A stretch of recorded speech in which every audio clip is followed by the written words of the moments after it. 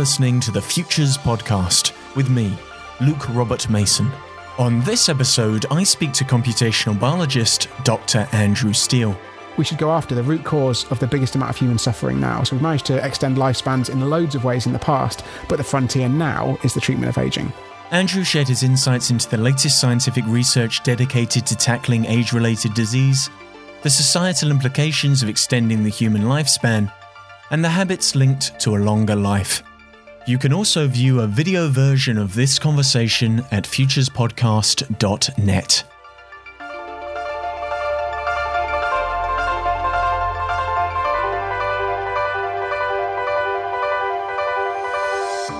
Aging is the world's leading cause of death and suffering, but since getting older has always been part of the human experience, we've never felt the need to question it.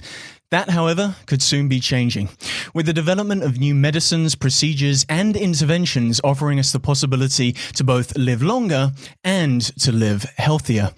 So what might some of these innovations look and feel like? Well, luckily, they've all been catalogued in Andrew Steele's exciting new book, Ageless, where he investigates the myriad of ways that science might soon slow the aging process and, by doing so, fundamentally transform the human condition. So, Andrew, since we're on the topic of death and aging, let's start with a fun question. When and how do you want to die? Oh, that's a fascinating one. I'd like to die as late as possible and as quickly as possible. I'm sort of not so worried about death itself. It's the suffering that really bothers me. Because if you look at people of our grandparents' generation, you know, I've watched my grandparents slowly getting older, getting more diseases, getting more frail, getting less able to, manage doing stuff about the house. And it's that period of time that I really don't want to be experiencing. Yeah, that's the funny thing with the longevity community. They're quite happy to have immortality, to live forever. And in a funny sort of way, when I think about how long I want to live, I always think about David Bowie. He lived to 68 years old and he lived a really good life. And I would rather take 68 David Bowie years over like immortality any day of the week.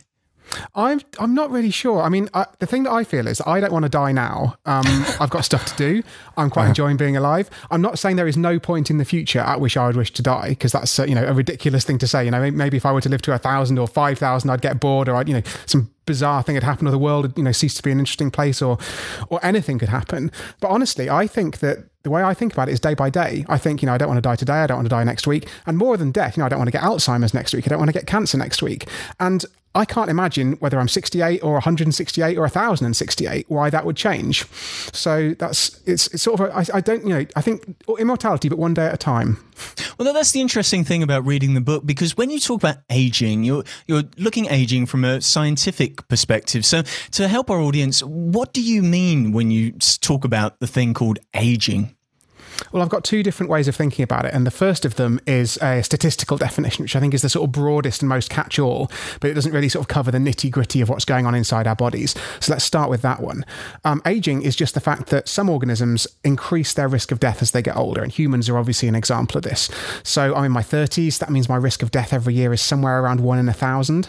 And I'm pretty happy with those odds, because, if you could imagine projecting that out into the future, on average, I'd live into my 1,030s. Obviously, that isn't the case. Those odds change quite dramatically quite quickly.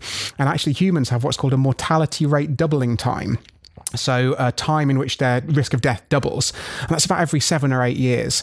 And although it starts out very small when you're a young adult, it can get very big very quickly. So by the time you're 65, it's somewhere in the region of 1% chance you won't make your 66th birthday. By the time you're 80, it's about 5%. If you make it to your 90s, then you're looking at something like a 1 in 6 chance that you won't make your next birthday. So this thing, so it's almost a wall of mortality. It creeps along pretty slowly for the first 4 or 5 decades of life, and then suddenly shoots up once you enter your 60s. So that's the statistical way that I think about aging. And of course, as I was saying, it's not just about the death. The good thing about death, if that's something I want to say, is that it's very easy to measure and it's very hard to game. So you can argue about definitions of disability or frailty, or even perhaps definitions of states of disease. But whether or not someone's dead or alive, that's pretty unambiguous, even probably to a non-doctor. So that's sort of the statistical way of thinking about things. The biological way is to look at that, and this is actually what inspired me into this field. I sometimes tell people that I changed career because of a graph, and that graph is that increase in mortality with time. Because what that says to a scientist isn't just, oh God, there's a sort of level of existential terror. It's also the fact that there must be, in order for all of these different diseases, cancer, heart disease, stroke, dementia, go on listing them, frailty, grey hair, wrinkles, in order for all of those things to be happening around the same time in our lives, there must be some underlying biological processes that are driving all of those things to happen at the same time. And the modern accepted biological definition of aging is to look at what are called the hallmarks of aging. So these are the underlying cellular molecular processes that cause us to grow old. And they're things like damage to our DNA. They can be damage to the cells, the molecules inside our bodies. Some of our cells become senescent. They've effectively become aged themselves and stop dividing. And the aggregate sum total of all of these things is all of the consequences of aging that we're more familiar with, cancer to wrinkles. Well, this is the important thing, because when you talk about agelessness, what you're really talking about is something called negligible senescence. And it's really important to note this difference, because what you're talking about in the book isn't immortality. It is this thing, negligible senescence. So what is the difference? The difference, and actually sometimes negligible senescence is confusingly but quite alluringly called biological immortality. And what it means is that it's a risk of death that doesn't change with time. So that might sound like something that's a bit strange. It's certainly not happening in any of the animals that we're familiar with day to day. We observe our pets, our cats, our dogs, our mice. They can all age in a very similar way to humans, actually. Mammals, all get cancer, they all get cataracts, they all lose their hearing, they all become frail as they get older. But if you look at some other species that are a little bit more distant from us, things like tortoises, the reason the tortoise is on the front of my book is because tortoises have this property of negligible senescence, this biological immortality. And their risk of death actually isn't as low as a human's when they're a young adult. It's something like 1 or 2% a year. But by the time, I can't say turtle or tortoise. I just can't make my mind up. Well, when we get later on and I start saying biogeneratology, then, we're even. But I said antagonistic pleiotropy on breakfast radio the other day, and I managed not to screw it up. Yes. So I think that's a feather in my cap. Yes. So, but Tortles. Fair enough. A new species discovered by Andrew Steele. By the time a tortoise is in its 150s, its risk of death is still 1 or 2%. So what that means is that basically no matter how long ago they were born, that risk of death stays the same.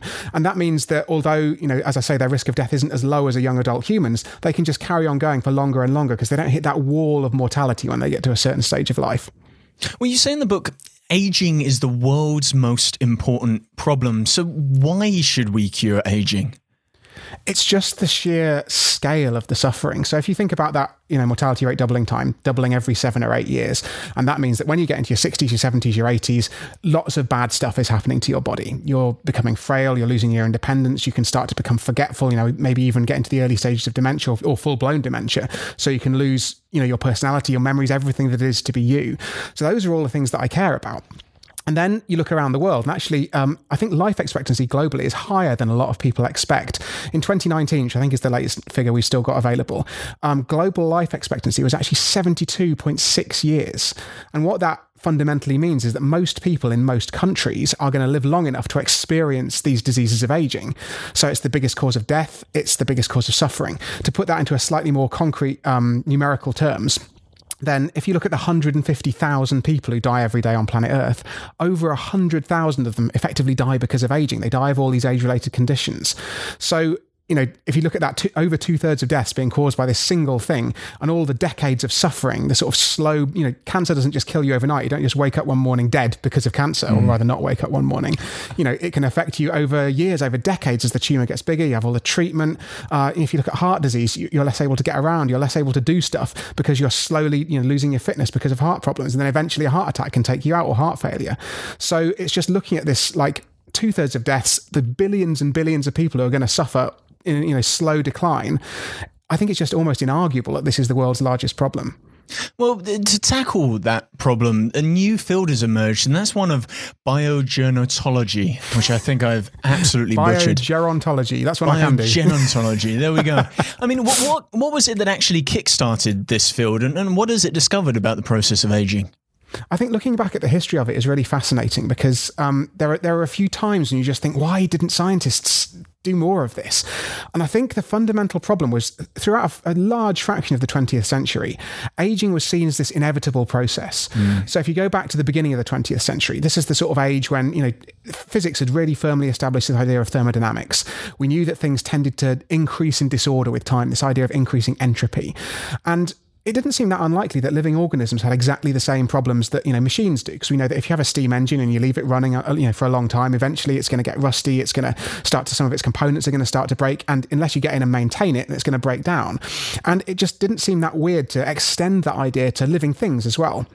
And then, as I say, if you think about the sort of animals that we're familiar with, most of them are mammals. Humans, for their entire existence of age to death, if you think about our farm animals, our pets, they've all had exactly the same thing. So it just looks like this sort of inevitable process of falling apart. And then, as we came to understand a bit more about it, a bit more about the evolutionary theories of aging, actually, strangely, this increased understanding doubled down on this idea that the whole case was completely hopeless, because the evolution of aging is incredibly complicated. That's why you end up using words like antagonistic pleiotropy. I almost screwed that up. Almost, yeah. Because it's just this fantastically complicated idea of like how could something that is designed, evolution is survival of the fittest, so how do we end up evolving to become old? And basically, to cut a long story short, the output of these theories was that aging is going to be the result of many dozens, hundreds even perhaps, of different processes. And so the idea that you could study it in any meaningful, coherent way was just, it seemed for the birds. I think what really changed things was in the 1990s, and it sort of started in the 80s, but the real revolution was in the 90s, because there were experiments done in labs which looked at individual genes, and they found that if you remove a single, or not remove, if you disable a single gene in a nematode worm, which is a very commonly used, it's called a model organism, so it's a sort of simple organism that we use to extrapolate to understand biology. You can disable a single gene and you can increase the lifespan of a worm. In the 90s, we discovered it was by a factor of 2. Actually, the current winner, you can increase the lifespan of a worm by a factor of 10. And what this means is that suddenly this was accessible to lab biology. This wasn't some incredibly complicated process involving hundreds and hundreds of different sub-processes which was completely impossible to understand. You could go in, you could surgically disable a single gene and have these massive effects. And I think that was the cultural shift that was really required. This wasn't some immutable, complicated thermodynamic nightmare. It was something you actually could do in the lab. Well, you just said it there that there is a complicated relationship between this thing called evolution and aging. And humans have developed over millions of years of evolution. So surely there must have been some sort of evolutionary advantage to aging and to eventually dying. I think evolution, so what the current theories say is there isn't really an advantage. It's more of a sort of process of evolutionary neglect. And the irony is that the reason that we age is actually that we can die of things other than aging. So if you imagine you're a prehistoric human, there are loads of dangers in your everyday environment. There are saber-toothed cats, there are infectious diseases, probably the main one. There's other humans, out to kill you because they want to have your territory or have your food. So that means that we think life expectancy back in those days was probably about 30, 35 years old. That actually reflects a large burden of infant mortality. So there were some prehistoric humans making it into their 50s and 60s. But nonetheless, there were lots of different ways that you could die before you got, properly old in modern terms. So what that means is imagine you're an organism and you're trying to work out, I'm going to evolve. I've got to allocate the amount of energy that I've got, a fixed amount of energy that you take in with your food. I've got to allocate that in the most efficient way. And you can use that to give your animal stronger muscles, or you can use it to get, grow larger. There are so many different ways that you can allocate that energy. And one of them is that you can use it to maintain your body. So, basically you could create defenses against cancer or defenses against heart disease to keep the body in pristine condition into old age. But the trouble is, by doing that, you're taking energy away from other things. And the key thing is thought to be reproduction, because obviously that's a hugely energy intensive process, growing a baby inside you if you're a woman, and, taking care of your kids regardless of your gender. So that means that there's definitely a preference in animals to reproduce before you're dead. You've got to gear up, you've got to have that kid, you've got to get it out into the world, you've got to get it, in the case of humans, we've got a very long childhood period, you've got to get it capable of fending for itself before you get taken out by a disease or before you get killed by something else. And so the incentive is to move some of that energy away from maintaining our bodies in perfect condition until the end of time, effectively, and put it towards reproducing, getting your kids out and getting your genes spread around. Because obviously, there's no... We call evolution survival of the fittest. I actually think we should change that and call it reproduction of the fittest, because it's passing on your genes to the next generation. It's the crucial thing here. Well, is that why, and you mentioned it in the book, is that why historically it seems like eunuchs have a longer lifespan because they're not worried about reproducing? It's a fascinating question. I think the honest answer is that we don't know, but there's definitely an argument for that. And so if you look at the difference in life expectancy between women and men, women tend to live about 5 years longer than men. It depends a bit on the country, but it's very hard. I think there's only 2 countries in the world where women live longer than men. So where men live longer than women. But what you find is that if you look back at historical examples of castration, so removal of the testicles, then men who have been castrated seem to live longer lives. And this study of the eunuchs is particularly impressive. And perhaps the reason, though, as I say, we're not 100% sure, is that men are constitutionally able to live as long or maybe even longer than women. But testosterone is a sort of kamikaze hormone. It gears us up very fast to be big, strong, reproducing machines. But at the same time, it diverts energy away from those processes of maintaining our bodies. So although we can't be 100% sure that is the reason, it's certainly a leading theory as to why castration is a way to make yourself live longer. Yeah, I'm not sure whether that is something that I would be willing to do. Neither am I. I mean, you go through the book and you show us all of these wonderful ways in which we might be able to cure aging. But do you think we're actually close to curing aging? Do you think it could happen in the next, say, 100 years? I think it's a really difficult question. I certainly think there's a distinct possibility it could happen in the next 100 years, but it's just, there are just so many unknowns. The reason that I'm confident it could happen, in the next 100 years rather than the next 1,000 or the next, 10,000 years of human future is because we can make it a lot easier for ourselves. So when I talk about a cure for aging, exactly as you say, what we're really talking about is negligible senescence. We're talking about a risk of death that doesn't vary depending on how long ago you were born. And getting to that state, if I could snap my fingers and get to that state, that's just not possible, because the understanding of biology we'd have to have in order to be able to engineer ourselves to be negligibly senescent is just completely, way beyond anything we could possibly conceive of today. However, if you look throughout history, one thing that's definitely happened is that because life expectancy is extended by a particular treatment, people then go on to benefit from future treatments that are developed during their lifetime. So one of the examples I give in the book is that people who were born in the 1930s or 1940s, they were born into a time when there was much less infectious disease. Back at the beginning of the 20th century, there was a lot more awareness of hygiene. And so that was already starting to stamp out infectious disease, but we're also getting vaccines. The first antibiotics were developed in the 40s and starting to be rolled out. So those people lived through a period where they didn't die as children of infectious disease. And what that meant is that by the time they were getting old, by the time it was the 1990s or the 2000s, there were things, medication for heart disease or treatments for heart disease that simply hadn't even been conceived of when they were children. So that means that by living a bit longer early in life, they were then able to live longer to benefit from these future medical advances. And we could do the same with, treatments for aging. So it could be, I think, the first treatment, we could have the first drug against aging within the next 10 years, potentially. And if that happens, that then means that people who are alive at that point will be able to take that drug and extend their own healthy life a little bit further into the future. And if you take care of your health, if you do exercise, if you eat enough, if you eat right, if you don't smoke, all that sort of thing, then you can keep extending your healthy life and potentially give it more time for more advanced anti-aging treatments to be developed. And so it's not as though we need to develop a cure all at once. We don't have to come up with some, magic, incredible computer model of human biology that allows us to completely reprogram ourselves. All we need to do is stay one step ahead of mortality. And I'm not saying it will happen this generation or next generation, but I think ultimately that's how aging is going to be cured. We're going to end up adding a year to life expectancy every year, such that, you're just growing up normally. Maybe they'll expect to die at 80, maybe they'll expect to die at 150, whatever life expectancy is for their society. But gradually, as more and more of these treatments get developed, their funerals will just be receding into the future faster than they're chasing them. And I think that's the point at which we can be said to have cured aging, even if, the sort of true negligibly senescent humans won't exist for, maybe even hundreds of years after that, as long as you can stay one step ahead of things. Well, you do such a wonderful job in the book of summarizing some of the latest scientific advances for curing aging, and they broadly fall under about three categories. There's either the removal, the replacement, or the repair of our cells. So which of those three do you think is the most effective way currently to prolong our lives? I think the best example at the moment by head and shoulders basically is a removal therapy, which is senolytic drugs, they're called.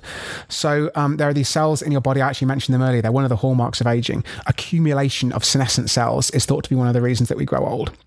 And these cells, they were first discovered in the 1960s. There was a chap called Leonard Hayflick who was messing around with cells in a dish in the lab, and he was watching them divide. And he noticed that after about 50 divisions, they just stopped dividing. And worse than that, they looked really weird under the microscope. So I'm not an expert cell biologist by any means, but it's blindingly obvious looking at these things. They're these horrible, distorted shapes. There's clearly something a bit amiss. And so these cells, they seem to be old. They divided too many times. They were christened senescent cells after the scientific term for old. And then, that sort of begs the question, is it because our cells inside our body are aging, that our bodies as a whole are aging overall? And the consensus basically over the intervening decades of research has been, yes, it is. We now know that organisms do accumulate these senescent cells as you get older. And the problem isn't so much the cells themselves. They're sat there not dividing. In theory, they're not doing any harm. But the problem is they emit this toxic cocktail of molecules that basically accelerates the aging process. The purpose of that cocktail is usually to attract the immune system. So it's saying, over here, I'm a senescent cell, I'm not dividing anymore, I'm not really doing my job. Can you come and clear me up? And in most senescent cells' case, a passing immune cell will come and gobble them up, problem solved. But the problem is, as you get older, your cells are divided more times. We now know there are more ways that cells can go senescent. So they can get damaged, they can have problems with their DNA, they can be just under sort of cellular stress. And if any of these things happen, the cell goes senescent just to be on the safe side, in huge part to stop it becoming a cancer, because a cell that isn't dividing can't divide infinite numbers of times and become a cancerous cell. So that's sort of thought to be the evolutionary underpinning for this. But the problem is they sit there emitting these molecules, telling the immune system to come over and clear it. And the immune system, as we get older, we also know gets less effective. That's one of the reasons that coronavirus, for example, is so much deadlier in older people, because their immune systems are less strong than those in people who are younger. And that means that the senescent cells are appearing more frequently, they're being cleared less frequently. And so overall, they increase in number. So that's a long story, but the conclusion of that is that we've now finally got ourselves into a position where we can remove those cells. Scientists have identified drugs that you can use to delete these cells while leaving the rest of the cells of your body intact. And if you give these drugs to mice, the mice just get biologically younger. So obviously they live a bit longer. If you give them to 24-month-old mice these drugs, they live another few months. So mice don't live as long as us. 24 months is about 70 years in sort of mouse years. And so that means they maybe live another few years in human terms. But they're not just hobbling along, geriatric, having their sort of horrible end of their life extended. They get less cancer, they get less heart disease, they get fewer cataracts, they can run further on treadmills. They even have better fur. So it really does look like you're sort of globally reversing the aging process by getting rid of these aged cells. And I think that shows us the way, because it shows us that by removing one of these hallmarks of aging, you can take away one of the fundamental causes of all these different biological changes and slow down or even reverse the aging process overall. I mean, this sounds very exciting, but still the science of aging is one that is very complicated, and there's sometimes problems with some of these solutions. They, instead of helping us, they may actually cause new diseases or even cancers in the case of telomeres. Yeah, it's a really complicated area. The thing that makes me most optimistic about senolytics, so these drugs that remove senescent cells, is that in all of the studies, there are very few side effects reported, and there's an extent to which you have to take this with a pinch of salt, because scientists, they want their big flashy Nature paper, so they're not going to report every single caveat or every little small problem that they saw. But what it suggests is that even though these first therapies are quite imperfect, they're not clearing all the senescent cells, and even though they're also, on the other side, they're quite indiscriminate, so it's not as though we're only targeting particular tissues. It looks like almost everything about these mice get better. So we can we're going to just have to cross our fingers and hope the same is true of humans. There are some caveats that we do know. So, for example, there are some parts of the body where you might not want to remove these senescent cells. And a really good couple of examples actually is the heart and the brain. So we know that heart cells and brain cells don't get replaced throughout your life in the same way as other parts of your body. You can literally be born with a neuron, so a brain cell, and die with that same brain cell. And so obviously, if these cells aren't being replaced, we don't want to go removing them. We might want to try and fix whatever caused them to become senescent. But as I say, the good thing is, so far at least, it looks like these senolytic drugs have, the pros far outweigh the cons. And as we get better at, understanding why cells turn senescent, how to identify senescent cells in different parts of the body, we'll be able to target these drugs even more precisely and make sure that we only take out the senescent cells we do want to take out, and then hopefully, rescue the ones we don't, or just leave them intact in some other way. So, I mean, why isn't there just a gene for longer life? It's interesting. There may be some genes that extend your lifespans really dramatically. So I said that in worms we saw this gene where you can actually make a change of a single DNA letter. It's a worm genome is about 100 or 200, I can't remember the exact number, hundreds of millions of DNA letters long. So it's a huge, huge thing. Yet you can change a single letter in that genome and cause the worms to live 10 times longer. So rather than living 2 weeks, they can live, 20 weeks or 30 weeks or something. And that's absolutely incredible, but probably it doesn't translate quite as simply to humans. And there was a lot of, head scratching when these kinds of discoveries were made. Scientists thought, worms, they only live a fortnight. They're a very simple system. A worm has exactly 959 cells in it, whereas humans are made up of, tens of trillions of cells. Surely this sort of thing isn't going to transfer across.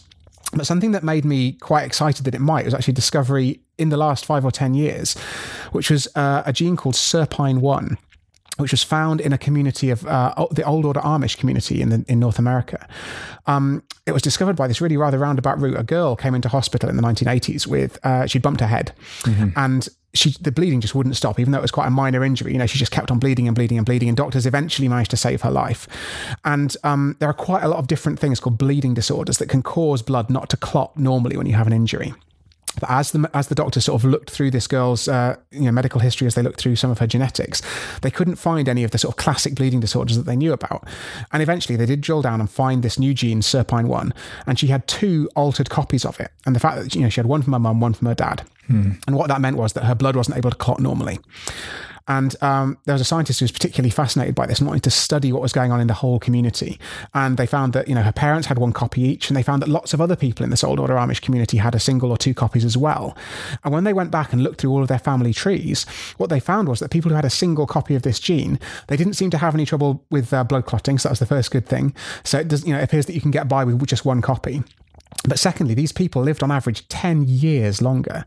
Now, that's not a factor of 10, but it's a good start. I'd certainly take 10 extra healthy years. And they also found that they were less susceptible to things like diabetes.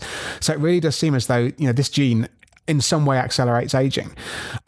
So it's going to be tough to identify these in humans. We've got a lot of genes, and obviously we can't, the way these things are identified in worms is you just randomly mutate them and see what happens. And obviously that's not quite so ethically acceptable in humans, but it really does open the possibility that there are these single genes where we can make a single genetic change and potentially, add a substantial amount to lifespan, which I think, certainly came as a surprise to me. And I think it came as a surprise to a lot of scientists as well.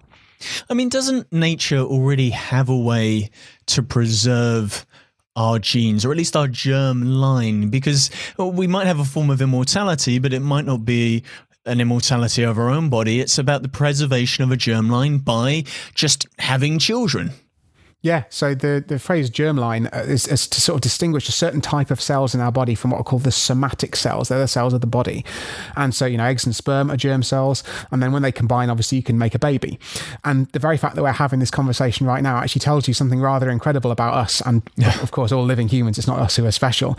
But what it means is that there's been an unbroken line of reproducing creatures all the way back, potentially billions of years into the past, into the Earth's past. And that means that, 3.5 billion years or something when the first life is thought to have emerged. We're obviously not 100% sure of the dates, but it's not immortality, but it's not a bad start. So clearly nature has got some way of making sure that those cells at a very minimum are protected enough that, we can have children, they can have children, they can have children. And it's not as though our species slowly ages over this time. So I think it's obvious that nature does have some tricks up her sleeve to try and prolong the life of cells and make sure that all the genetic information is preserved. The question is, can we adapt those tools and use them in our adult bodies? And there's this quote that it seems weird that nature is so capable of producing this incredibly complicated body and yet not able seemingly to do the much simpler task of maintaining that body once it's built. So the question is, can we work out, with our technology, with, genetic modification, with drugs, with other kinds of treatments, whatever it is that we use, can we work out how to keep what we've got going? Well, there seems to be still so much excitement about longevity technology. And I guess, are there any latest breakthroughs in the sort of longevity medicine that we might soon see on the market? Is there a pill for longevity coming soon? I really think the best example of this is the senolytics, because the drugs they used in mice are actually human drugs. They're human-approved drugs already. So one's a chemotherapy drug called dasatinib, and the other is flavanol. So it's sometimes used as a nutritional supplement called quercetin. And the combination of these two things together seem to be the most effective to kill the senescent cells. So that's what they ended up using. So there are trials of that going on now. There are actually 20 or 30 biotech companies at the last count, which are trying to commercialize this stuff. And they're using a variety of approaches. Some of them are drugs. Some of them are special kind of packets of suicide gene, effectively, that will go in, and if a cell is senescent, activate a suicide program. So we've got loads and loads of different approaches. And if I had to bet on something being the first, that would be a pretty good contender. I mean, are you, Andrew, are you a pill popper by any chance? You look at people like Ray Kurzweil, the transhumanist, and he has these stacks of drugs that he takes. I think he's been claimed as taking about 250 different forms of pill and drug to try and help him live longer. Do you think that's actually an effective way to do it?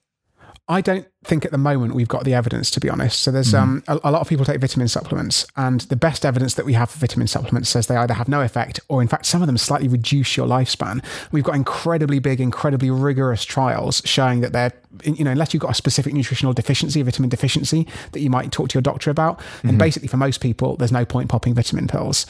And I think the same is probably true, at least for now, of any medical interventions. There are some things that we think might benefit. So there are things like metformin and rapamycin, which have been shown to extend lifespan in animals, and that may extend lifespan in humans. Metformin is the thing I was just about to mention, actually, is my second contender for a near-term longevity drug.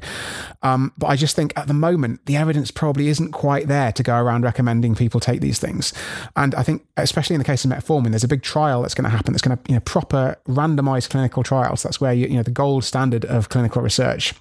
It's going to happen in the next year, or it's actually been delayed by coronavirus. Unfortunately, it was supposed to have already started, but it's going to be, it's not going to be 5 years before we know whether or not metformin's a longevity drug or not. So, although I can understand why people might want to take that gamble, I personally think it's better just to sit it out and wait for the results, because they're not going to be that far. I mean, every so often we get a exciting sounding story come out of Silicon Valley that brings renewed attention to longevity technology. And in fact, Peter Thiel, the investor, claimed that he wanted to inject young people's blood to live forever. And I'm surprised to read in your book that there's a little bit of truth behind that claim, isn't there? There is. I think the example of young blood transfusion is probably not going to stand up. And the sort of clinching thing of that for me is it started out with these rather macabre experiments. So let's sort of rewind before I explain why I don't think it's just going to work transfusing young blood. It started out with these macabre experiments where you get an old mouse and a young mouse and you sew them together. And you sew them together in such a way as they actually end up sharing a blood supply. And this was an experiment that some of them were done in the 70s, but they weren't really quite rigorous enough. And the first sort of proper demonstration that this was doing something was in 2005. And what they showed was that the young mouse was effectively making the old mouse younger by being attached to it. It was rejuvenating the stem cells inside that mouse, and that meant that if you gave the old mouse a little muscle injury, then it would recover more quickly than an old mouse that was attached to another old mouse, or just an old mouse that was, scurrying around on its own. The problem with sort of making the analogy then to young blood is that there are a whole load of things going on in that experiment. It's not as clean as you might like. So when the mice are sutured together, they've got completely shared organ systems.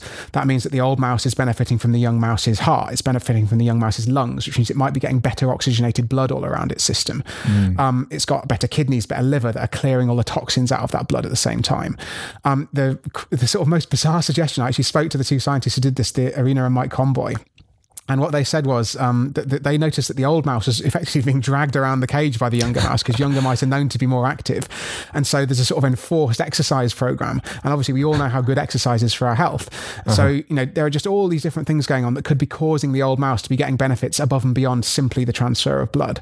And the clinching experiment in 2014, they tried injecting young plasma into old mice, and they basically found it didn't extend their lifespan. It didn't make them any healthier.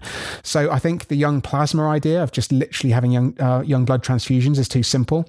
What's really cool, though, is that they've then really extended that work. They've gone far beyond the heterochronic parabiosis ideas. They've started looking at drugs that might be able to mimic its effects and all that sort of stuff. And I think that although that was a really good sort of proof of concept, it's just another way to demonstrate that aging is malleable. I think ultimately the way we're going to sort of capitalize on that research isn't going to be by directly injecting young blood, which I guess is a relief for all the young people listening. Also, I'm not sure how I feel having a stroppy teen surgically attached to me, following me around 24/7. But there are companies, aren't there, like Ambrosia, and in Peter Thiel's case, it was Ambrosia that was promising this injection of young blood. And even Google had a company called Calico. So we're beginning to see these emergence of these longevity technology companies. What are your thoughts on some of those? I think it's great news in the sort of big picture. I think it shows that there's some real excitement around the field, and there are a lot of people. When Google started pouring money into Calico, they thought, "Wow, this is fantastic. Maybe aging is going to be a solved problem because finally we've got enough money looking into the research." Calico, it's hard to know. I think the sort of aggregate opinion is it's probably been a bit of a disappointment, but that's tempered by the fact that we don't really know what they're doing. They've been quite secretive. They haven't released a huge amount of results.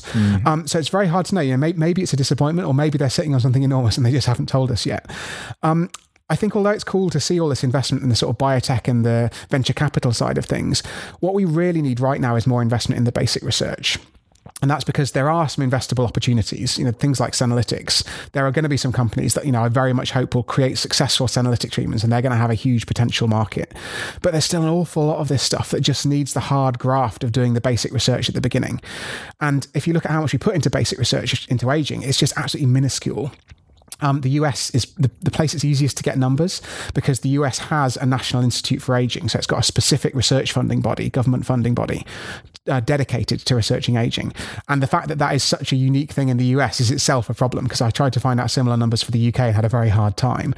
But then if you drill down into the NIA's budget, there's a sort of in-joke in biogerontology that NIA actually stands for National Institute on Alzheimer's, because their neuroscience division gets the vast majority of their funding.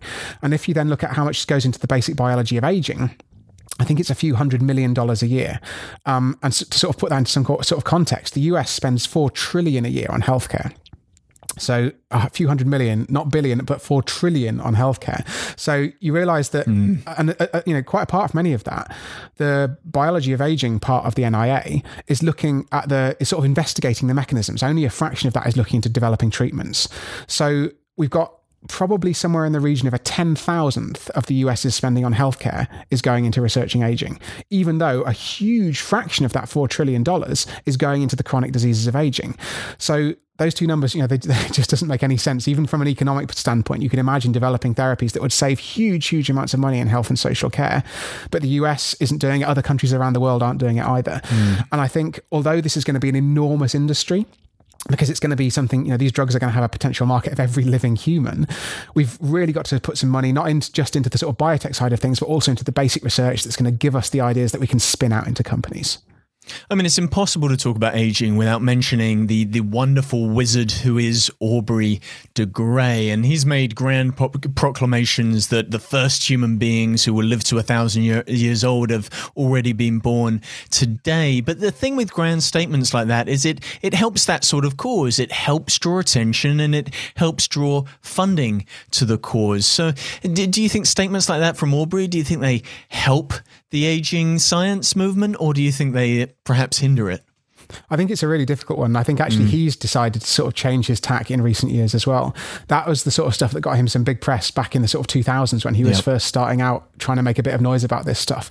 But since then, he's retreated to a slightly more moderate position. I think that's probably for the best, because the fact is that when you talk to people, often as a result of talking about my book, a lot of people ask you about immortality. They ask you about, won't you get bored? What's it going to be like having a society of loads of people living to 1,000 years old? And actually, what really excites people, what really excites me is the health side of things. And so Aubrey has started talking a lot more about the health benefits, a lot more about dementia, a lot more about cancer, a lot about all these diseases that we're going to end up preventing. So I think it's a really difficult thing. You've got to try and tailor your message to your audience. And also you have got to have you've got to have some realism. And also, I think that statement came with quite a lot of caveats. And Aubrey, if you asked him about that, would explain how, it requires a certain amount of research funding. And there's only a 50% chance we'll make it to that stage, based on a certain amount of research funding. Whereas obviously when you talk to the press, a lot of those caveats can get stripped away. So, it's a really tricky one, because what you need to do, obviously, is the most important thing in aging, I think, is to get the word out, is to get people engaged with this, to get them to realize this isn't some kooky sci-fi mad thing. It's something that even if we fall far short of 1,000-year lifespans, it's going to be of huge economic and social benefit to people who are alive today. And so my preference is to focus on the much sort of nearer term, much less weird sounding benefits. The interesting thing I've always found with Aubrey, and I first met him when I was 18 years old in the famous Eagle pub in Cambridge, and I sat and watched him drink about 6 or 7 beers and talk about living forever, which seems like cognitive dissonance to me. But I think the incredibly sort of interesting thing about Aubrey is not just his enthusiasm for anti-aging, but the fact that he developed these strategies for engineering negligible senescence. And you look at some of these strategies in the book, and I just wonder what your thoughts are on something like SENS. I think it's a really powerful framework in terms of thinking about how we're going to treat these things. And I think actually the hallmarks of aging, this paper that was done in 2013, is in some ways along quite similar lines. And I think that's just, it's a much more useful way of breaking down the problem into smaller problems, each of which we can potentially individually solve. A lot of the ideas in SENS are really, they're still difficult to pass judgment on, because they're going to require technologies that don't yet exist, or that, at a very minimum, they haven't been proven. So, for example, to take the thing that probably he has been most instrumental in driving forward, which is an idea to try and prevent the aging of our mitochondria, which is the power plants inside our cells. His idea to prevent them from impacting on our aging is to back up a copy of their DNA. So mitochondria are the only part of our cell outside of the nucleus that has its own DNA. And he thinks that the DNA damage to mitochondria is what causes these problems that they experience with age. And that by putting a backup copy inside the nucleus, we'll be able to obviate that problem, basically. We'll be able to leave our mitochondria functioning entirely, the same as they would in youth. And the Sense Research Foundation, his foundation, have managed to get, I think, the furthest in doing this. They've managed to get all 13 of the mitochondrial genes being expressed in the nucleus, and they managed to get them to the mitochondria and demonstrate that on some level they work. The problem is this is on cells in a dish, and obviously it's going to be a huge thing to try and transfer that up to full-size, living, breathing organisms. So I think it's a really exciting idea, and it's really good to break the problem down into these various particular chunks that we can actually do research on. But there's still a lot that remains to be proved about sense. And actually, a lot that remains to be proved about any attempts to solve every single one of these hallmarks of aging as well. But the key contribution, in my mind, is breaking it down in this way. It's allowing us to tackle the problems one at a time, rather than seeing aging as this sort of massive, messy, process of slowly breaking down. Here are, in his categorization, 7 different problems that we need to solve. And maybe that's not everything, but it's a damn good start. I mean, the other interesting thing about Aubrey is all his predictions are within his own lifespan. And I do wonder whether that's deliberate as a way to generate funding from, very rich individuals who potentially want to live forever. So there might be something very strategic about that strategy. Yeah. And as I said, all of his predictions do actually come with these percentage chances. So I think that, he's trying to hedge his bets a bit. He says, and they also come with the caveat of with sufficient funding, which again, is a bit of a malleable thing. Give us money. It'll happen. I think it's fair to say that I think both those things are a fair way to try and look at things. The fact is that if we sink a load of money into this stuff, I would find it absolutely mind-blowingly unlucky if literally none of the sense strategies, none of the ideas that I lay out in the book came to anything at all, and we didn't see some kind of improvement in human health and lifespan. Of course, you have to accept that is a possibility. Biology, medicine, they're really, really hard. So many drugs, work in mice, but then fail somehow often for no obvious reason when we try and translate them to humans. So this whole thing is very probabilistic. And I think, his predictions are we've got a 50% chance of having what he calls longevity escape velocity, this 1 year of life expectancy being added every year in 25 years. It's very, very hard to, assess how accurate that is, but he's not saying it's definitely going to happen. I think he still says there's a 10% chance it won't happen within a century. And whether or not you subscribe to those exact numerical predictions, and whether or not think it's plausible it's going to happen in our lifetimes or in the next generation's lifetimes, I think this idea of, we've got a certain percentage chance of making it with a certain level of funding, that's the way to look at it, rather than, as it's often sort of boiled down and simplified, it's going to happen in 25 years, because that's just not how science works. I mean, one of the problems is the medical and scientific community, it just feels like they're biased against aging, that the idea of dying of old age is just considered normal, unremarkable by the scientific community. Yeah, I think that's a huge problem. I've actually had that happen in my own research. When I was working at the Crick Institute, I was doing some work using machine learning to try and predict from patients' medical records when they were likely to have a heart attack. And I was working with a doctor on this. And at one point, I made a very simple model to try and compare against my machine learning model, sort of as a baseline to say, if we can't do better than this, we're not getting anywhere. And that was literally to say, the older you are, the more likely you are to have a heart attack. And I spent a bit of time sort of going into the details of that in the paper draft that I wrote. And this doctor just said, well, there's no point writing this paragraph. Everyone knows that older people are more likely to have a heart attack. It's completely non-news. And I thought, yes, we do know that, but isn't it remarkable that doctors are so willing to discard this, the single largest predictive factor in their model? They go, oh, that's not interesting. Let's have a look at something else entirely, something else that only explains 10% of what's going on. Whereas this huge, huge predictive factor, we just ignore, we just put to one side. And I think that is really reflected in the education system as well. If you talk to an undergrad biologist, someone can get a great degree from a great university, and they might not have any lectures at all on the biology of aging. And it's certainly true of doctors. My wife's a doctor. When I first started talking to her about this stuff, she thought I was a bit crazy. It's certainly not something they cover in their, in their training. To the extent that they do understand gerontology, it's more from a sort of geriatrics point of view, the sort of complexities, the social difficulties of dealing with patients with huge numbers of different comorbidities, taking loads of different drugs. So, it's a very sort of practical way of looking at things, but it doesn't explore the idea that aging is the underlying root cause of these things. It sort of ignores it because it's so big. It ironically becomes invisible. It feels like we would just learn so much more if we were allowed to do autopsies of our grandparents.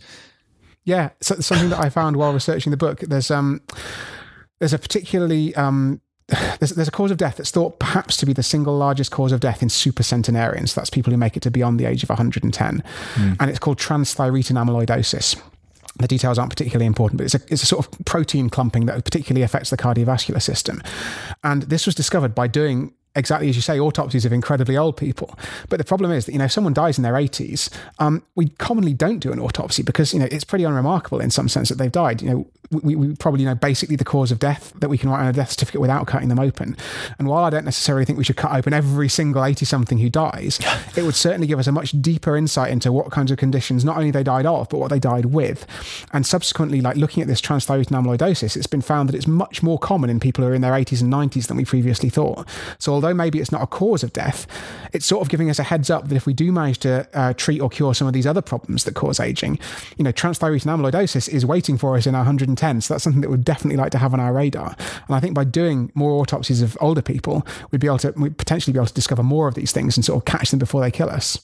I mean, it sounds like there's more and more ways of keeping the body healthy, but what about the mind? Because what about things like mental illness? Even if our bodies survive, will our brains be able to? Will we see extreme forms of depression or perhaps anxiety or Alzheimer's? As you previously said, we are born and we die with many of the cells in our brain that we were born with.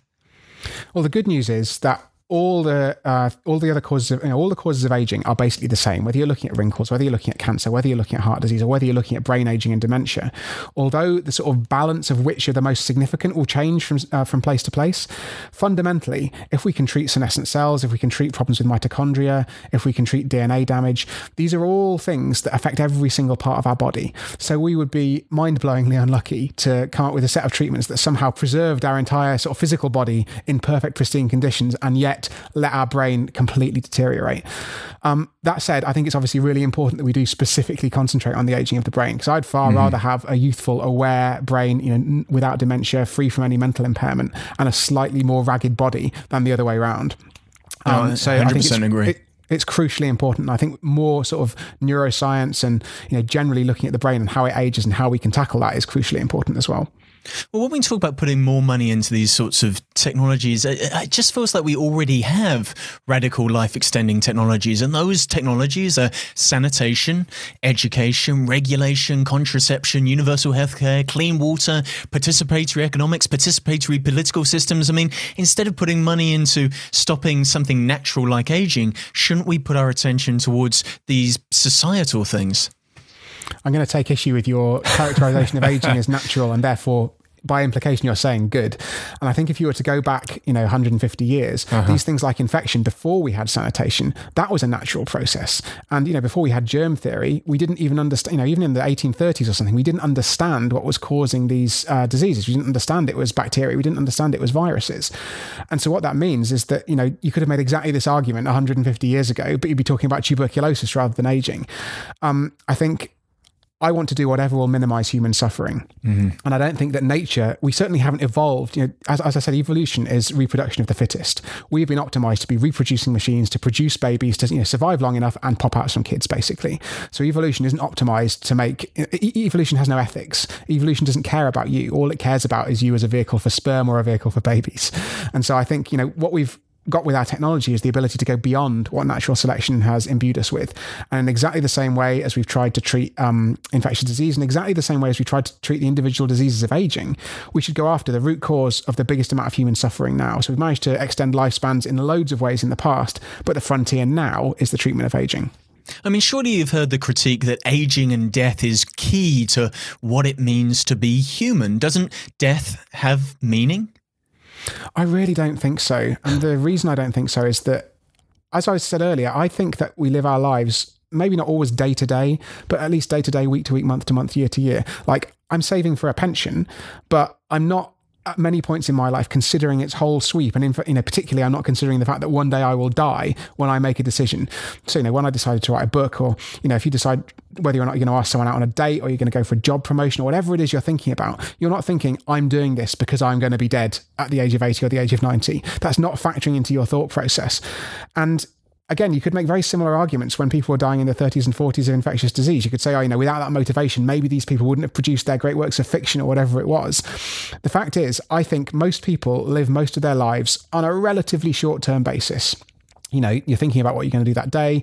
You're thinking about where you're going to go on holiday in a few months' time. You might have sort of a 5-year plan for your career or where you want to live. But honestly, given the unpredictability of life, none of us can make a full life plan. You couldn't get to the age of 18 and just sort of delimit it all out into exactly how it's going to look, quite apart from anything else, because our lives are getting longer. So I just can't understand this idea that death gives life meaning. And I think it's a backwards explanation to try and justify something that, death can be scary because you're going to cease to exist. It's going to cause a lot of grief to your friends, your family, and to try and rationalize the existence of this scary and potentially quite horrible thing in the world, we try and imbue it with some sort of philosophical significance that I just don't really think it has. Is a long life necessarily a good life? My favorite way to annoy the longevity advocates is to say that I want to die at, say, 69, but with all my mental faculties but live a really, really good life, because living 69 years of incredible experiences versus just having to be on the planet for 200 years living a very banal existence, surely you'd pick the shorter life. And I do wonder in the future if this sort of technology is available and is rolled out to the population, whether we'll have cultist deathists who will go, you know what, I just want to live fast and die young, and young will be like 80 by then, and long life will be 200, and it'll be a tragic life because you're just running the clock out until you finally have to leave the planet. So will death become, I guess, more tragic if we cure aging? Do you think we can live fast and die old? Will living longer make us increasingly risk averse, perhaps? I think what I would think about is, say you're 69, say it's the day before your 69th birthday, and that you're going to immediately keel over in some wonderful painless death, having lived an amazing life. You'll presumably still be having an amazing life, aged 68 and 364 days. So why wouldn't you want to have another day of that or another month of that? And then, why at the end of that month wouldn't you want to have another month? And again, it's the question of sort of, even if you were to be immortal, you're living the immortality month by month. There's still going to be loads to experience. I was thinking perhaps in a slightly glib way about this, but if you think about the countries in the world, say I were to visit a country every year, it would take me almost 2 centuries to visit every country. And obviously that's a bit of a stupid thing to say because there's more than one interesting thing per country. And if you think about the number of films there are to watch, the number of books there are to read, the amount of music there is to experience, and as we all live longer, musicians and artists, they're going to get better. They're going to have longer careers over which to build up their skills, to reflect, perhaps to develop entirely new art forms. Technology is always changing. We're going to have space travel. We're going to have virtual reality that's completely impossible for us to conceive in 50 or 100 years' time. I just can't imagine running out of things that I'd want to do. So basically, Andrew, what you're saying is the reason you want to live long is so you can watch all of Netflix. The entire thing, if I get on the completionist. I wonder what happens when you've watched it all. I wonder if they send you a notification or a surprise, or there's some party or secret content. It's so easy to talk about living long, but if we got to the point where we could start to choose how long we want to live, then surely the people who are advocating for longevity also have to advocate for euthanasia, the ability to select when you want to die. Because if you can just stay constantly negligible senescence ad infinitum, surely you want to take that power into your hands and go, you know what, maybe my birthday was this date, but maybe I'm going to start planning for my death day, where I'll invite all my friends around and they'll jump out from behind a sofa and stab me in the back, and it'll all be over. Celebration. Surely we need to talk about euthanasia and what it means to have a good death in the same way we talk about what it means to have a good life. I guess we could, and it's just really hard to imagine from our standpoint, with our fixed lifespans, with this period of degeneration at the end. And I think this is something that we need to sort of have a conversation about as a society, if and when we get to that stage. Because the fact is, the first treatments for aging, they might add 5 healthy years to human lifespan. They're certainly not going to be talking about immortality. But if we do get to a point where we're negligibly senescent, maybe you'll just want to take 100 years off. You might want to get, cryogenically frozen if we've got that technology by that point. And, you can be reawakened in a century's time when you had a bit of a rest, or, when something you've been waiting for particularly has come to pass. I think it's just so I think it's basically impossible because, sometimes people, they ask things like, won't you get bored? And I can reel off, if your friends and your family are still alive, you've still got loads of social interaction, you've still got all these things you want to do, films to watch, blah, blah, blah. The fact is, I just don't know what it'll be like being 400. And the fact is that nobody does. No one knows, maybe you'll be crushed by the weight of a lifetime's memories by the time you get to 207. And that's just an immutable, physical limit on the human mind. My guess is that none of this is going to be a significant problem. It's actually going to be more mundane than we imagine. We imagine some total transformation of the human condition.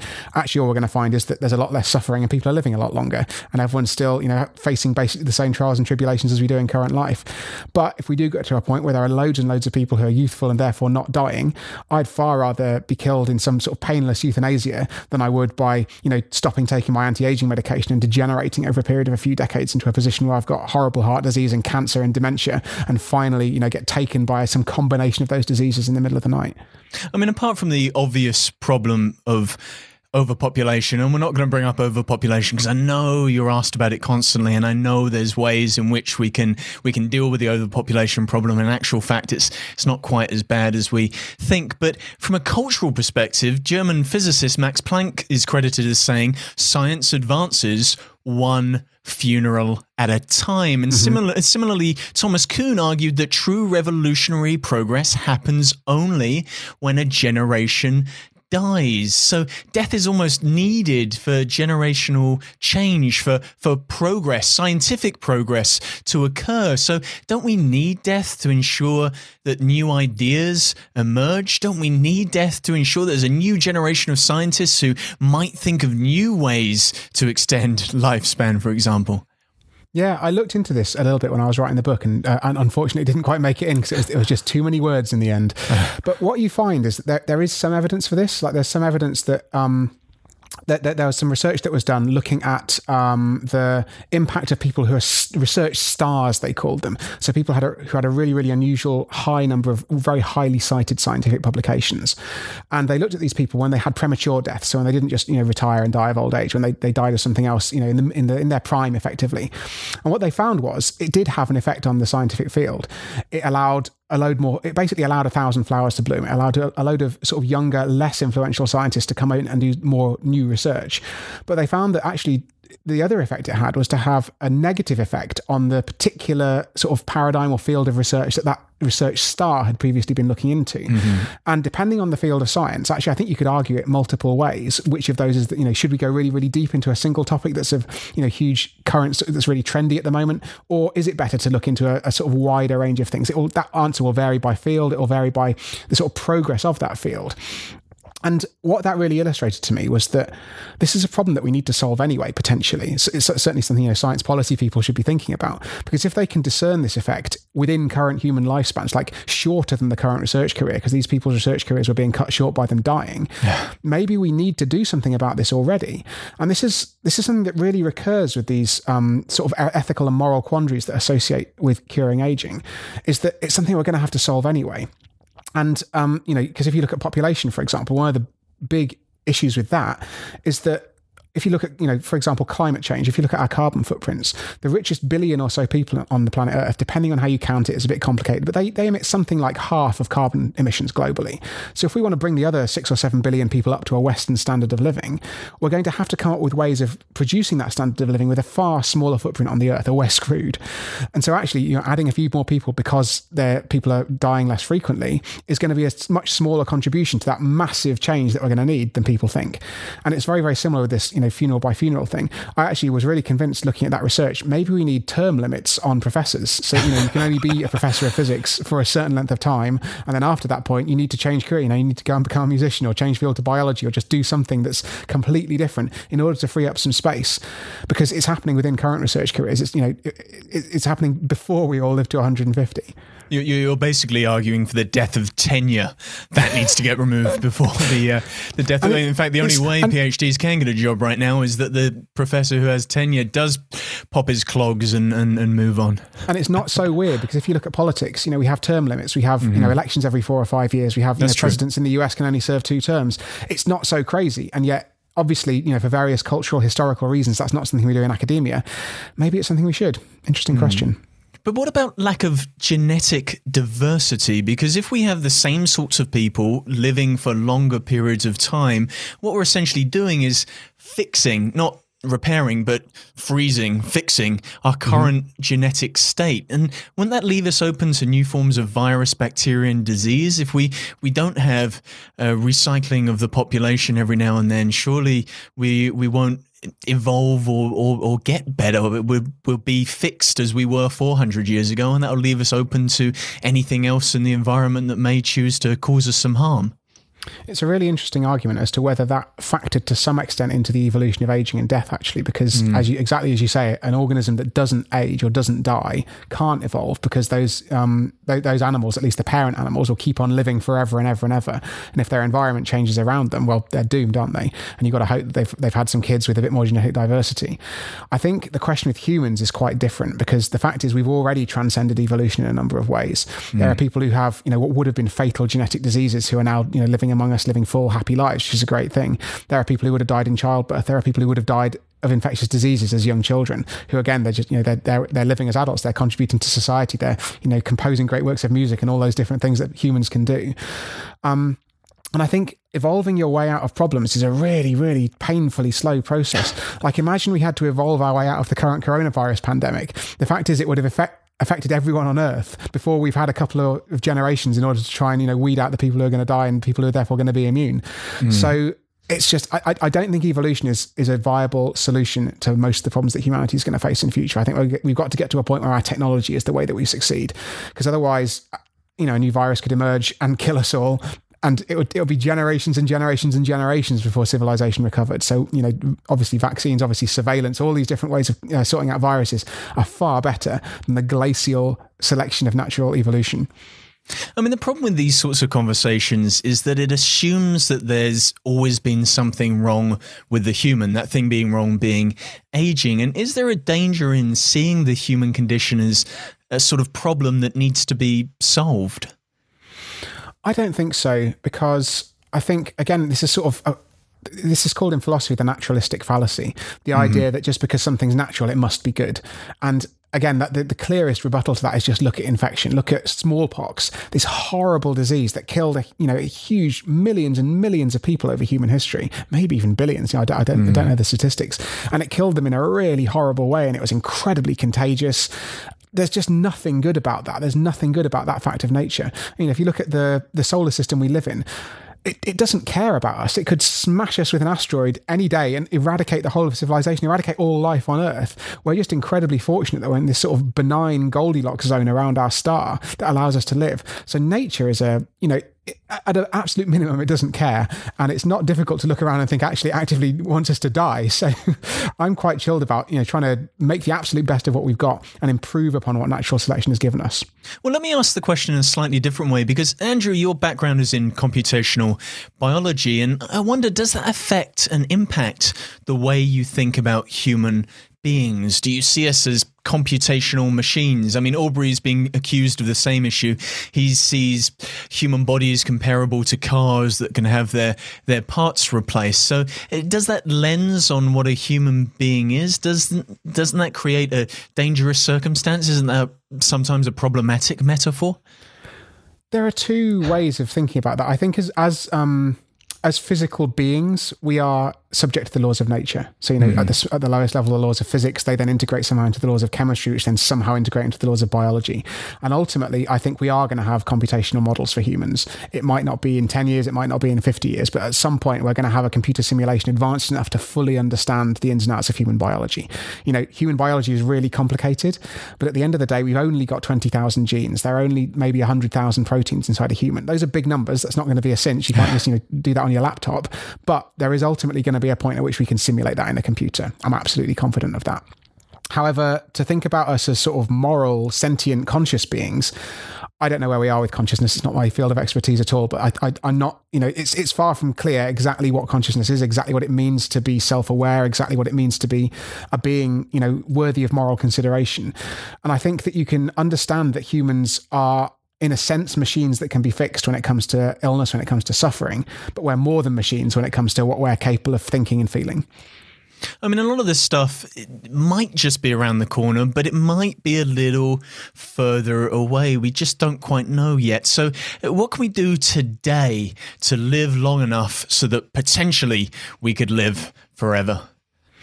Well, you can read my book. I've got a chapter of health advice. Nicely done. The thing that's really surprised me about aging biology is it's encouraged me to sort of look after my own health in a variety of different ways. The first of which we sort of already alluded to, which is this idea that the longer you live, the more likely you are to live to benefit from more technologies.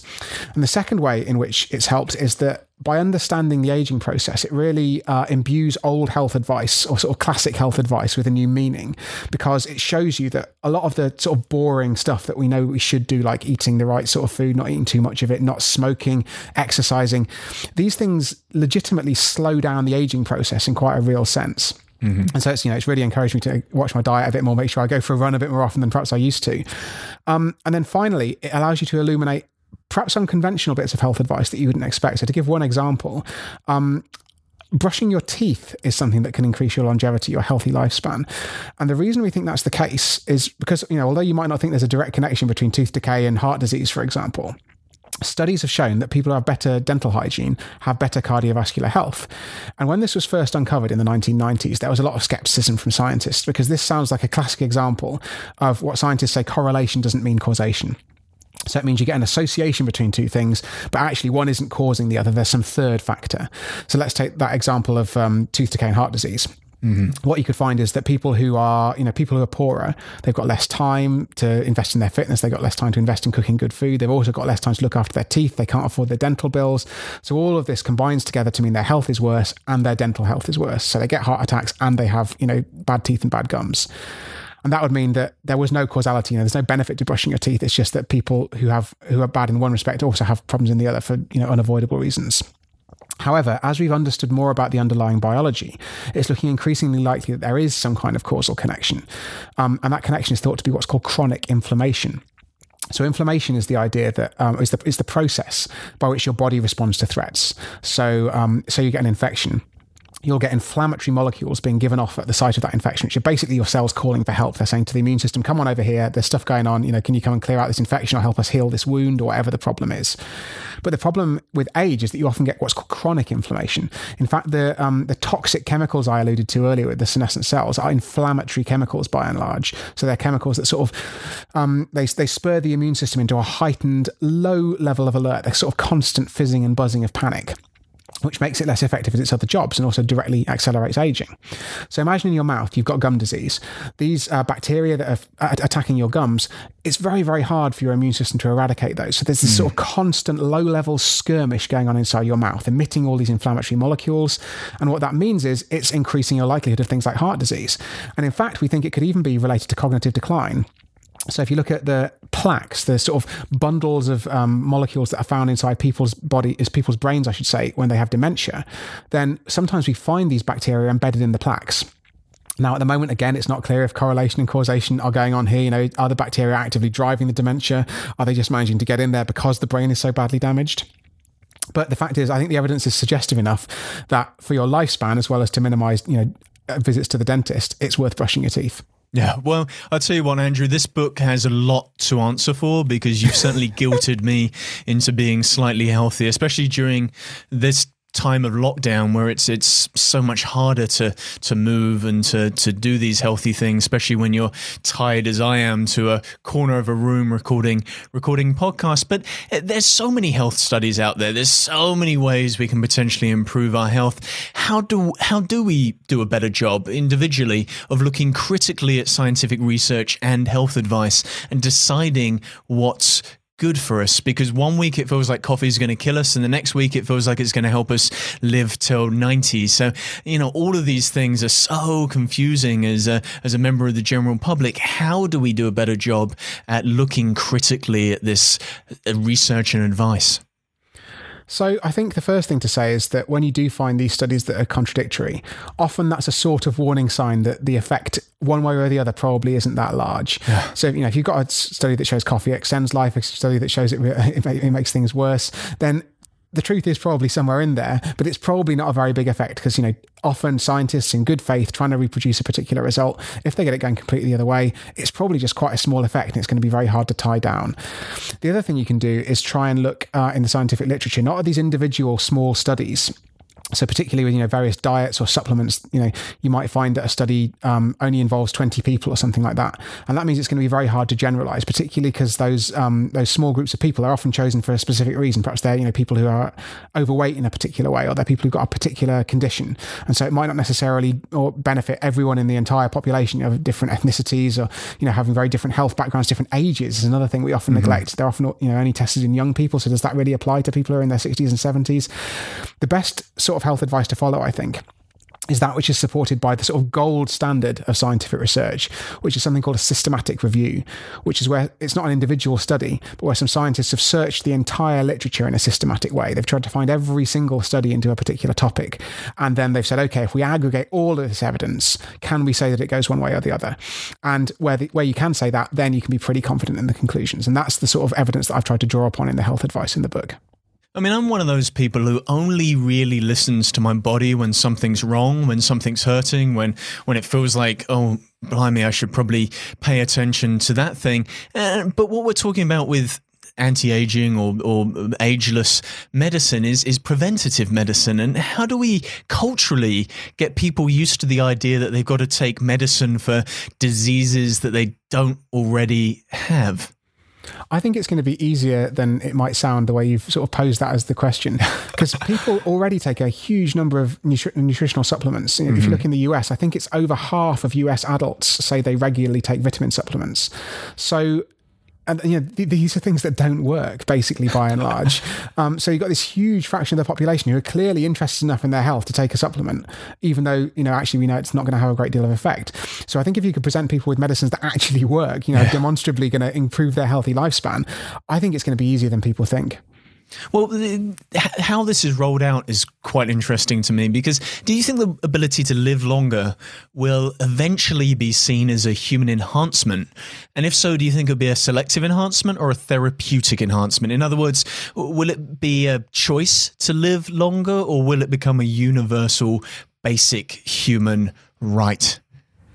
I hope the latter, because I think at the end of the day, this is about postponing ill health. It's not about living longer, although that's always the sort of easy way to understand it. The reason you're living longer is because you're healthy. It's because you're not getting cancer. It's because you're not getting heart disease. It's because you're not getting dementia. All of these things that are currently the leading killers in the modern world, we want to defer those until later and later in life. And so quite apart from anything else, from a purely pragmatic point of view, aging is hugely expensive. If you look at the global cost of dementia, I think it's about $1 trillion a year at the moment. And it's only projected, obviously, as the global population ages, that number's going to go up and up. And so governments around the world, if they've got access to these anti-aging medicines that can push age, or push the process of aging further back into the future, it's going to be a huge cost saving, even from a purely economic standpoint. There was a study that was done a few years ago in the US, and they said that if we could come up with a quite a modest intervention that could extend life by about 2.2 years, and do so by delaying the aging process by that same period of time, that would be worth $7 trillion just to the US by 2050. And wow. So that's just an incredible amount of money. There's a huge incentive to sort this thing out. So I think it's very likely to be universal, just because the economic and social benefits of it are so large. I mean, it'd be wild if the NHS was just something there for when you were injured. Just when you cut yourself or fell or maybe broke a bone or did something stupid, that's the reason why the NHS exists, to protect us from the silly things we do as opposed to the things that happen to us over periods of time. Yeah, I think that some of this stuff is going to be, still done by doctors and hospitals. When you're talking about drugs, obviously you can pop a pill at home without necessarily needing too much supervision. But some of these things are going to be intermittent treatments. It might be like visiting your dentist. You might pop in every 6 months and, your doctor will have a look at your concentrations of senescent cells in different tissues and how your DNA is doing in various parts of your body, and if you need a top of a particular kind of stem cell or whatever. And then, some of these treatments, depending on what works, depending on how we end up rolling this thing out in practice, some of them could be quite, some of them could require being in a hospital. So if you're going to have a stem cell transplant, for example, you might want to be under medical supervision for a few days after that at a minimum. So it's very hard to know how it's actually going to pan out in practice. But I sort of laud the vision that by and large, these things are going to be routine. It's going to be like a dentist trip or an optician trip where you just go in, you have a checkup, you get sent away with a few pills, or perhaps every few years you might be given a sort of bigger procedure, but it's going to be no crazier than the sort of stuff that we have done in our dentist surgeries. Yeah, it's going to be like getting an MOT for your car, basically. I mean, it feels, on reading the book, it feels like there's so many things that contribute to aging. There's so many possible ways in which aging could be solved that it feels like it's a massive interdisciplinary challenge. It feels like we need more communication between different medical fields and bring those medical fields together and encourage them to do cross-disciplinary work in science. Now, as a scientist, do you think that's ever going to be possible? Yeah, I do. And the reason I think it's possible is because scientists will, to a large extent, follow the money. Mm-hmm. I think there's a sort of self-fulfilling prophecy with aging research at the moment, which is that let's take the example of cancer research. And cancer research, I also think, by the way, is grossly underfunded. But it's at the same time vastly greater in terms of its funding than aging research is. Imagine that you've done a degree in biology, you're wondering what you're going to do with your PhD. You might well be interested in cancer because you've had lectures in cancer as an undergrad. So you go and do a PhD in cancer. Then you get to the end of that period of time. What are you going to do as your postdoc, which is your next stage of your career after your PhD? Well, you're probably going to stick with cancer, aren't you? Because, that's what your knowledge is. You might have a few papers that can back up that you've got the skills in that area.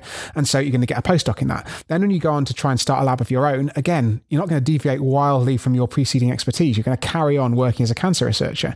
And ultimately, that means when you go back to lecture the undergrads who are being trained, 10, 20 years later, you're not going to tell them about aging either because you're a cancer expert. You haven't got anything to contribute in terms of aging biology. And so you end up with this sort of vicious circle where a field like cancer being big and a field like aging being small can be a self-fulfilling prophecy. And so I think if we start to have some more directed funding streams, so things that have to be used for aging research, proper aging research, something you also often find is that a stream of funding that's sort of labelled aging research, just like the National Institute for Aging in the US, actually ends up being directed toward the specific diseases, the end points of the aging process, rather than the fundamental causes at the beginning. If we take a bit more of a sort of centralized, I hesitate to say command and control because that always sounds like you're going to have some sort of terrible communist overseeing of every single minor detail. But, if we were to direct scientists' attention toward aging and show them some of these incredible results, that's why I wrote this book, to sort of show that this field has so much promise, to try and excite scientists about this stuff, then I don't think there's any reason why this research should be, any harder than cancer research or heart disease research is now. It's just, it really needs that focus, that money. It needs people to understand how important it is in order to get anywhere. So in that case, how do we approach it from a slightly different angle? How do we engage the policymakers and the public in the science of biogerontology? Almost. Good work. Very well pronounced. Yeah, I think the way to do that is basically just to explain to people what this actually means. This isn't some, freakish immortality quest by a handful of lunatics. This is a hugely important social, economic problem. It's going to tackle all of the diseases that everyone cares about for themselves, for their relatives, for their friends, because no one wants to get cancer. No one wants their mum to get dementia. No one wants their dad to have a heart attack. So if you can sort of couch it in those terms, if you can explain to people that this is the best single way to try and tackle some of these problems, then I think suddenly it turns out, it changes it from being some sort of sci-fi freak show where we're all going to live in some immortal dystopia, and makes it much more accessible. And the other thing I think it's really important to emphasize is that we aren't talking about extending the sort of old part of life as we currently understand it. So there's a common misconception that if we start treating aging, you're going to live your first 70 or 80 years as normal, then you're going to spend 50 years in a nursing home. And that just isn't what's going to happen, either from a theoretical or a practical standpoint, because when we do slow and reverse aging in the lab, what we see in the animals is that they stay healthier, they effectively stay younger longer. And even from a theoretical standpoint, what do you die of? You die of diseases, and I've listed them before, so I won't list them again. But the point is, if you're free of those diseases, you're not going to die. Whereas if you do have all these diseases, if you do have all that frailty, you're going to die. And so it's not even theoretically possible to extend the sort of unhealthy, frail part at the end of life. And I think by explaining that to people and making it seem less weird and making it seem appealing, then that's ultimately how we're going to make progress with this stuff. Well, we're both in our 30s. Do you think we will be the last generation who get to live agelessly? Well, do you think we will be the generation, who will get to live agelessly? Or do you think we'll be the last generation to actually die of age? I do wonder about this, and I'm not sure. It's very hard to be certain. I'll end up hedging my bets to some extent. But what I found was, as I wrote the final part of the final sort of science chapter of the book, I talk about reprogramming our biology and the idea that we could build these huge computer models that would allow us to simulate an entire human being, to understand, we could bring all this data. We've got huge DNA sequencing data sets. We've got huge proteomic data sets that look at every single protein inside a cell or inside a tissue. There's going to come a point where we're going to be able to integrate all that into some kind of systems biology model of what a human being is. And I think that's the point at which, we can truly think about curing aging, because we can understand the whole of the system as a whole. We can come up with interventions that will stabilize that system, that will maintain it in a youthful state. And as I was writing this, I was thinking, this sounds bonkers. This sounds like some, far future sci-fi, machine learning, artificial intelligence, ridiculous, implausible quantities of data. But then you think, imagine this is going to be 50 years away, which maybe is optimistic, but it's not a ridiculous timescale. If you look back at what's happened over the last 50 years, it was only in the 1950s that we discovered the structure of DNA, and now we can sequence a genome for about $1,000 in a few hours. So we've totally transformed our understanding of how the genetic code is stored. We've got incredible new microscopy techniques. We've got incredible ways to look at human bodies on a big scale and on a tiny scale. And if I wouldn't bet against having some of those systems biology models in 50 years' time. We've just had another great example from the last month or two, is that this is a strange thing to phrase, and the protein biologists get cross. We've solved the protein folding problem with machine learning, is the sort of popular science interpretation. There are nuances and subtleties underneath that. But basically, we've used neural networks, which are this incredible way to understand vast quantities of data. We've used those to understand the way that proteins fold up inside our cells, which is something that was, we've been making incremental progress towards for decades. And finally, machine learning has come along and basically turned the problem on its head. And we've been able to get, we've been able to make much bigger strides than we ever thought were possible in a much shorter time than we thought. So even if you think this stuff is going to be 50 years away, then you think about, well, we're in our 30s. Well, I very much hope to still be alive in 50 years, because even if nothing else happens, even, assuming I live a relatively healthy life and I don't get hit by a bus, I should still be alive at the age of, 80, 85. And that means that potentially I could be around to benefit from the first systems biology models of aging. And actually, I hope that if I live a healthy life, if, maybe I'll start taking senolytics in my 60s, because we'll definitely understand that by that point. I might take, metformin, I might be taking other drugs, better drugs than, that aren't even on the drawing board now. I'll be able to benefit from, even if you think gene therapy is 30 years away, I might have gene therapy, when I'm in my 60s. And what that means is that I'm going to be living longer and longer. And that gives us more time to develop these systems biology models. So it's a foolish scientist who makes a hard prediction and says that ours is going to be the last mortal generation, or we're going to make it, or whatever the cutoff's going to be. But it's far from crazy to suggest that we're going to live substantially longer than we expect to now, if you just think about the sort of timescales that are involved. Well, if AI helps us to achieve longevity, escape velocity, then maybe I'll reframe my hope of dying at 69 and hope for that 90 or perhaps even 100. Folks listening to this podcast or watching it on YouTube, and they want to get educated on the latest science behind aging, how can they go about doing that? I honestly think, and this is going to sound like a plug, because it is, I guess, but reading my book is a really good way of doing that. Because what I've tried to do in the book is to summarize all of the sort of the leading developments in the field. I've tried to take a big sort of review, and I've tried to make it accessible to as many people as possible.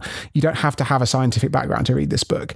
The idea is that, it takes you through all of I use a slightly different construction of hallmarks of aging. The original 2013 paper had 9, and my book's got 10 because I've switched a few things around.